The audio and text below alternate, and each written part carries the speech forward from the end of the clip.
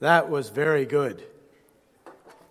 It is a vivid reminder to us that sometimes we get so worked up about our agendas and making life work that we miss the most important things. If you have your copies of the Scriptures, please turn to Philippians chapter 1. I was thinking this morning and talking to Narita about all the things that have happened in the last 8 weeks. For instance, Dominic, Jackson, and Ashton have joined us here at the Providence Church family, the 3 babies. By the way, last year it was girls, this year it's boys. Congratulations to Brian's, Jimmy's, and Sean's. And I don't promise to keep that in order as the children, but we bless you for that. We had Good Friday and Easter. It turned into summer quickly. In our household and in our world, Narita and I managed a major renovation at my place of work, and it looks completely different than it did 8 weeks ago. We are painting our house outside, and that's why I have a strip down the back of my head. I was wearing a hat yesterday that had banding and a middle strip, and it's a shadow mohawk, but anyway.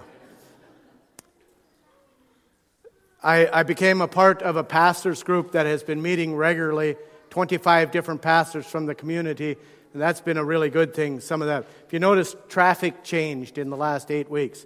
Many of you had an abrupt end to going to the schoolhouse, and shopping changed, and all these things, and each of you could tell a story about that. When things are stripped down to their basics, though, and we're kind of forced, we're staying home.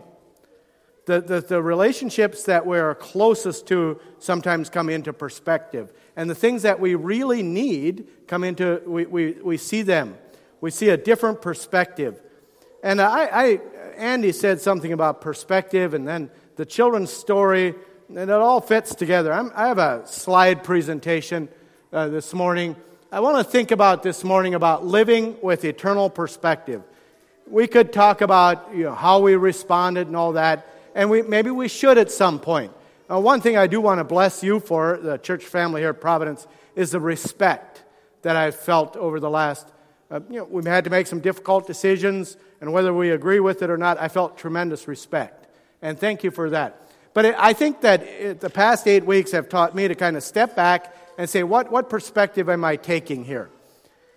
So I'd like to read the passage in Philippians 1. Oh, by the way, the other thing I noticed is there is an outgrowth of men's facial hair. I had a pretty nice one, and I could not live with myself anymore when it got warm, and I shaved it off on Friday. I looked much older, too. Philippians 1, I'm going to begin reading in the middle of verse 18, which is a paragraph division. Paul has been talking about how some are preaching Christ from a place of rivalry.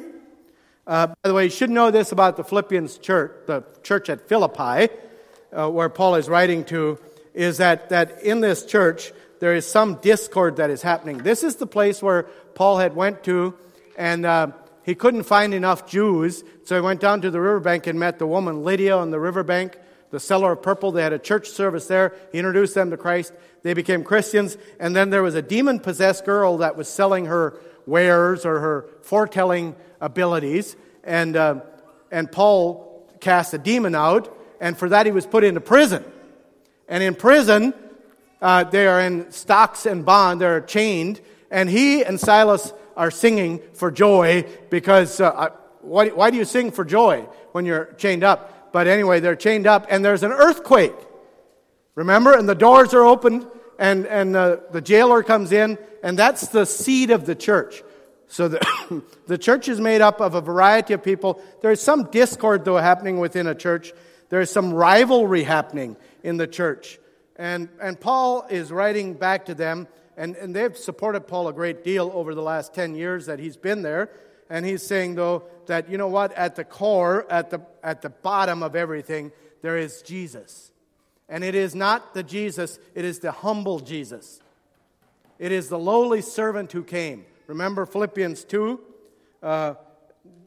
He said, who though in the form of God did not count it equality with God, but made himself a servant for us.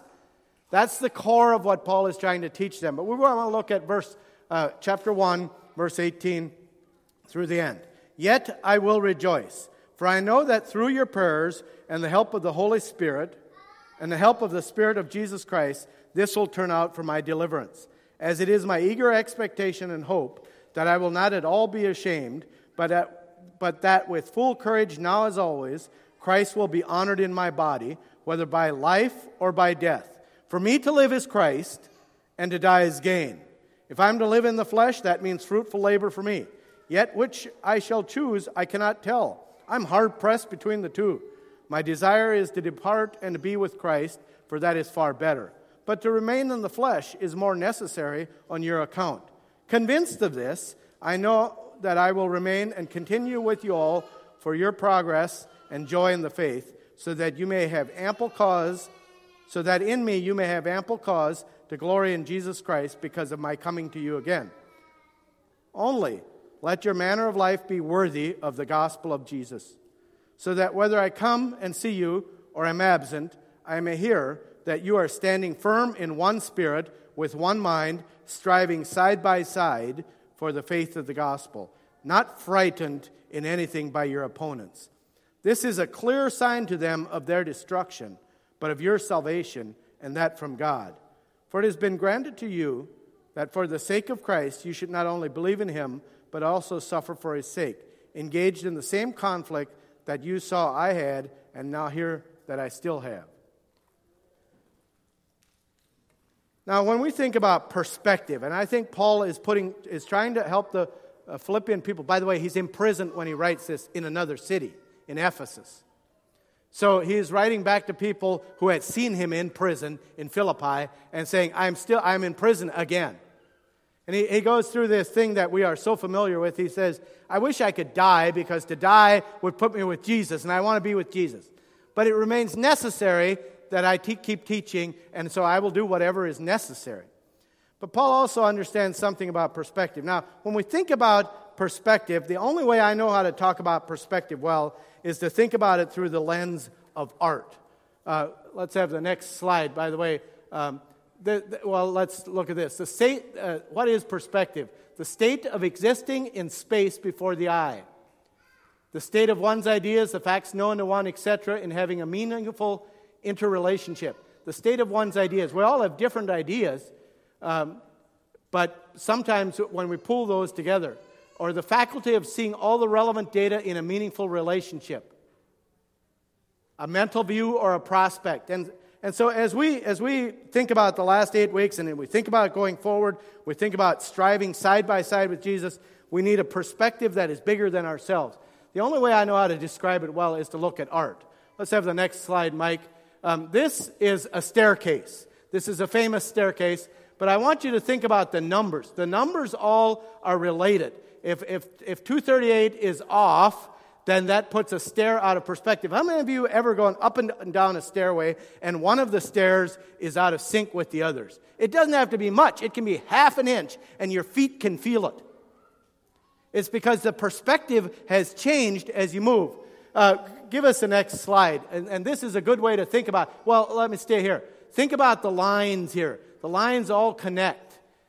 Next slide. This is an artist's rendition of perspective. If you took that stairway now and put it like this, think about the angles. And all the angles go to one point. See how the angles of the stairs, that is, if one of these stairs is half an inch off, it would throw that line out of whack. That place out here where all those lines come together is called the vanishing point. And I'm going to illustrate how this works. Next slide. So this is, I have two paintings. These are both paintings that are painted in the 1400s. So Renaissance era art. This is a painting called The Reconstruction of the Temple in the 1400s. Now notice one thing about this. What feels odd about this painting? Does anything feel odd?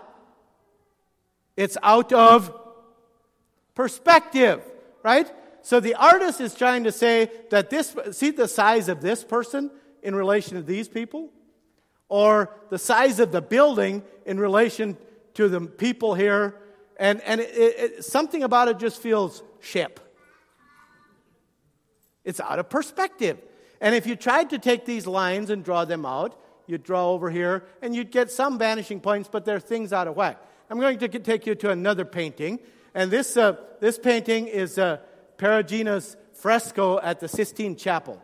It is 10 feet high and 18 feet long, 10 feet 10 inches high and 18 feet long. It's a fresco in the Sistine Chapel. I want you to notice a couple things about the fresco.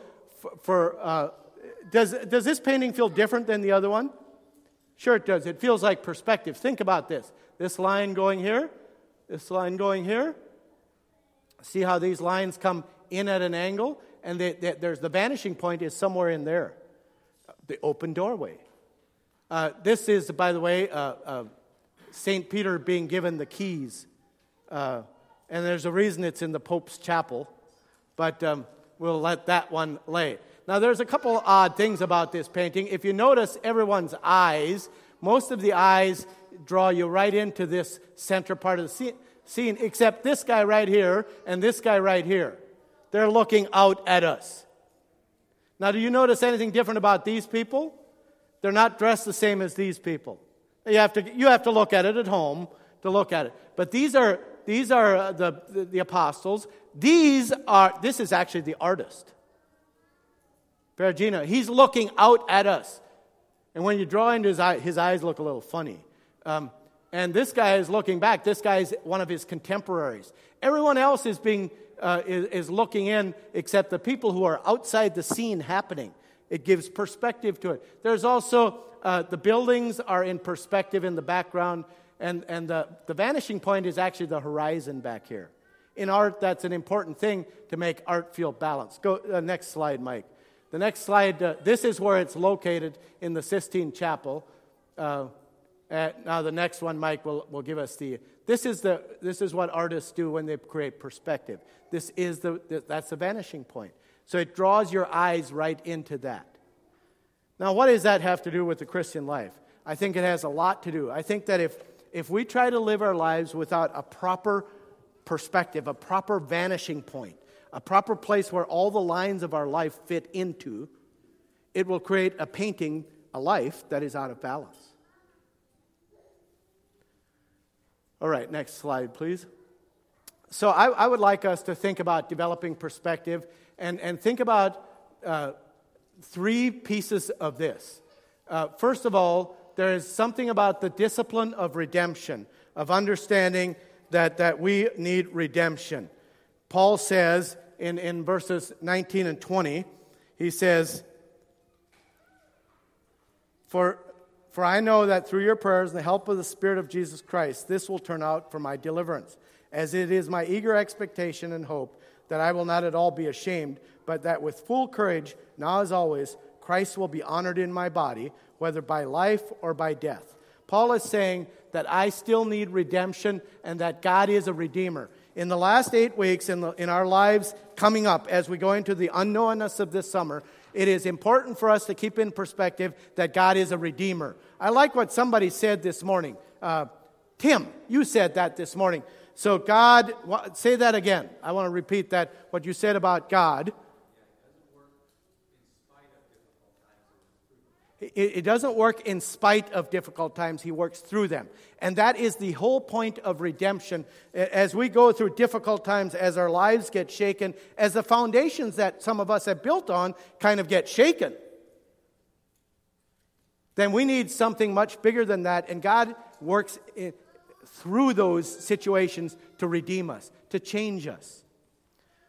And the second thing I want you to think about is the discipline of perspective. Sometimes we have to step back from the smallness of our own lives and say, what's bigger than myself? What's bigger than my situation?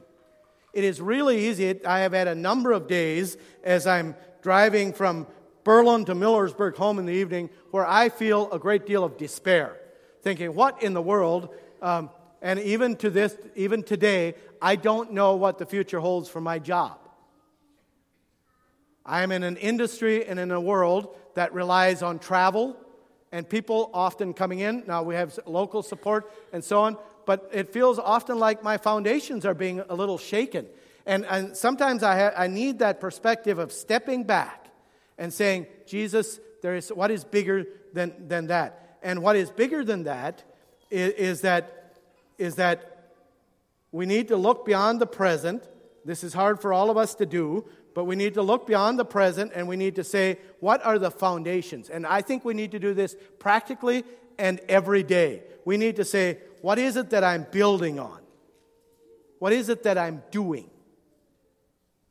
What is the foundation? We need to return to the foundation ideas.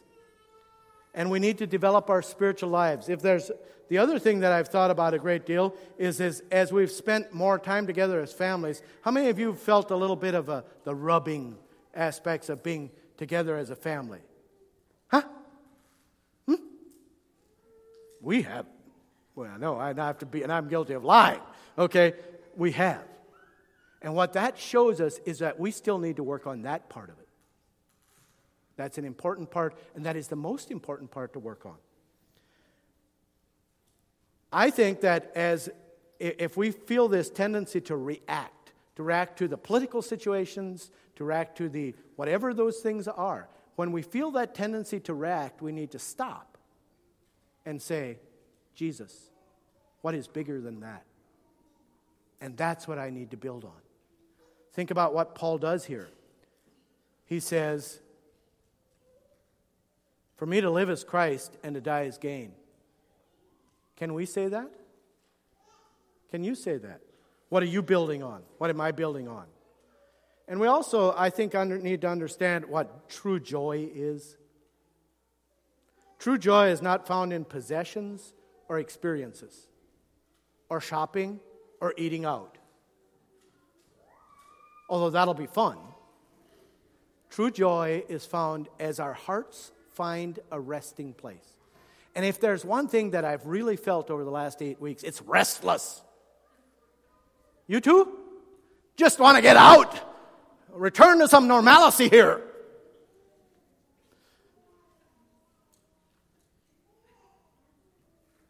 And when I feel that, if I stop and kind of go back to that place inside me and say, what is it I'm really looking for? And at that place, if we can find Jesus, it gives us perspective to be able to handle life. The third thing is the discipline of delayed gratification. Paul says in verses 25 and 26, convinced of this, I know that I will remain and continue with you all for your progress and joy in the faith, so that you may have ample cause to glory in Christ Jesus because of my coming to you again. Paul wanted to die. It's obvious he wanted to die. He's in a jail in Ephesus, probably in horrible conditions. And he just wants to die. He's lived a full, rich life. He's given so much. He said, but I'm willing to wait if it means that I can still contribute to the kingdom. And how many of us can find that place inside of ourselves where we say, okay, this is not the way I chose, but maybe this is the way that God wants me to learn something. Historically, whenever the people of God have experienced changes, suffering, I hesitate to call this suffering, but changes. One of the calls in that place has been for us to repent, to look at our own lives and repent. And I want you to notice then what Paul does to the people at Philippi. So the discipline of redemption, God wants to redeem something in us.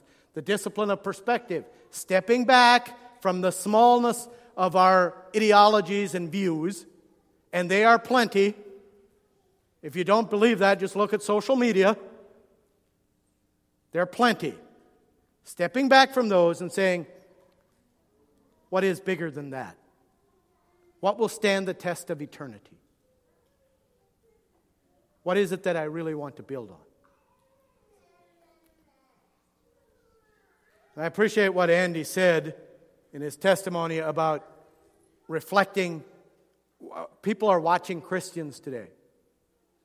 Paul says, only let your manner of life be worthy of the gospel of Christ, so that whether I come and see you or am not together in church,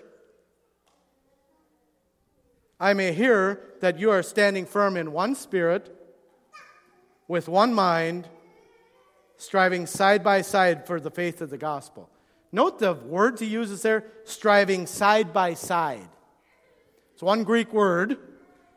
It means to cooperate vigorously, to make an effort in the cause of another. So, striving side by side, not striving with each other, not fighting with each other, but fighting side by side. For what? What are we fighting for? The cause of the gospel of Jesus Christ. And what we need to see, what will give perspective to everything else, is there is one thing that will unify the body of Christ. It isn't even agreeable thinking. We don't even have to all think alike. It doesn't have to be the same kinds of clothing. Unity is only found in when we together embrace Jesus. When we together embrace Jesus, notice what Paul says, you're standing firm in one spirit with one mind. And this is a church that has been rent apart by different political views, by discord, by false teachers coming in. And Paul's saying, bring it back together. What's the core? What's the base? Where's the vanishing point? It's Jesus Christ. And when we can do that together, all these other things, then we can fight together for the sake of the gospel. Unity is found in a person. It's found in Jesus Christ. It's not found in agreeing in all the same ways or wearing the same clothing. We all have experiences with that. And both sides. And I think that it's time that God's people say, you know what? Our hope is built on Jesus Christ. Our vanishing point is Jesus Christ. That's what gives shape, sense to the painting of our lives. We embrace that. And so if you disagree with me, you have a right to be wrong and I have a right to be wrong about these other petty things. Because remember, these other things are just petty. They simply are. Because at the end of time, what will stand the test of time is Jesus Christ. So we find our vanishing point, our hope in that. And we fight together for that. In the last 8 weeks, I have found it incredibly freeing to occasionally, I haven't done this all the time, there are a few times when I've seen something that people have written or done that I've kind of raged. Well, but I've also found it incredibly freeing to say, there are some times when I rage and I'm wrong. And so I'm going to band together with the people of Jesus, and I'm going to further one thing: Jesus.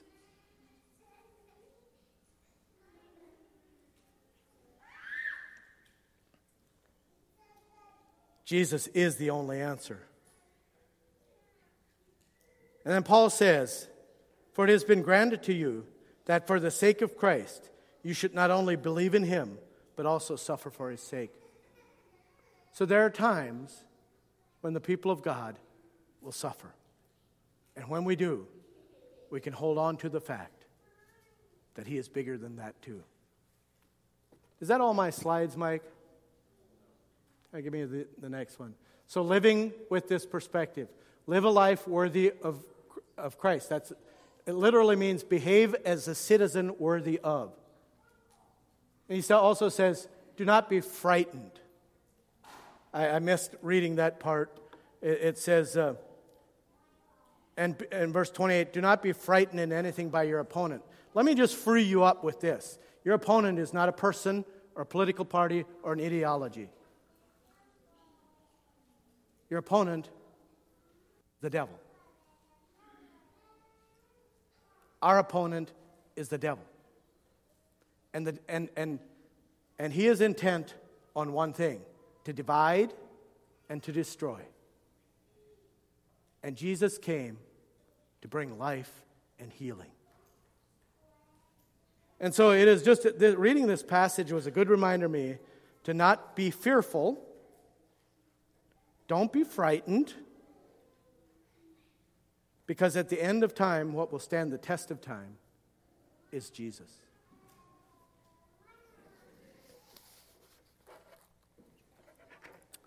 I have had to do some tremendous repenting and I'm still in the process. Ask my wife and my dog.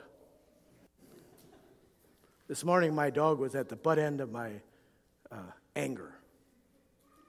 And I realized as I sat there hollering at him, well, actually, it wasn't the dog. It was a squirrel that ran across our backyard that sent my dog into a tirade when I was trying to finish up this most important thing of speaking to you. And you should have heard me holler at the dog. Okay? It's funny. But how many of us are at that place where everything small kinds of sets us off? And that is a sign that maybe my perspective is just a little bit wrong here. That when I paint that line, it doesn't quite match up out here. And it'll create that first painting, which is equally famous, but it'll put it out of whack. Let's pray together. Stand. Worship team can come up. Lord, I thank you this morning for the gift of providence. And I pray that as we go into this week, as we face the unknownness of this week, that we could make you our core, the central place, our vanishing point. I pray that your power would move in our midst. I pray the places that I need to repent, that you would give me the strength to repent. And same for my brothers and sisters. And Lord, protect us. Protect us from the wiles of the devil who wants to steal, to kill, and destroy. Protect us from disease that wants to steal, kill, and destroy. Protect us from our own selves. Well, actually, help us to repent of our own selves. And help us to move from a place of viewing other people, other Christians, as our opponents, to viewing them as people that we are going to fight with, together, side by side, in a much greater calling, in a much greater battle. And I pray that you would heal us, that we could bring healing to our world. In Jesus' name we pray. Amen. Remember, after the service, if we can do our visiting outside, it will help with the guidelines that we've committed to.